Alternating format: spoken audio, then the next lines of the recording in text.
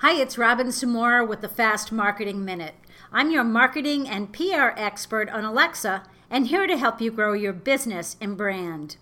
If you want to catch someone's attention, use curiosity in your copywriting, especially for blog titles and email subject lines.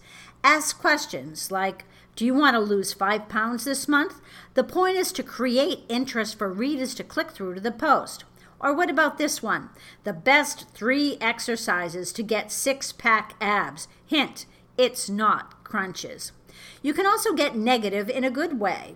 Headlines including the greatest or best or biggest are so overused. Instead, try using negative words.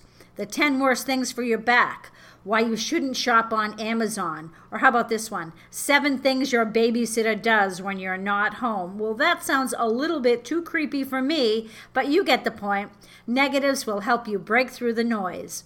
If you're looking for ways to get more attention for your business or brand, ask me about a strategic working session. The best way to reach me is by email at robin@robinsamora.com. Talk tomorrow.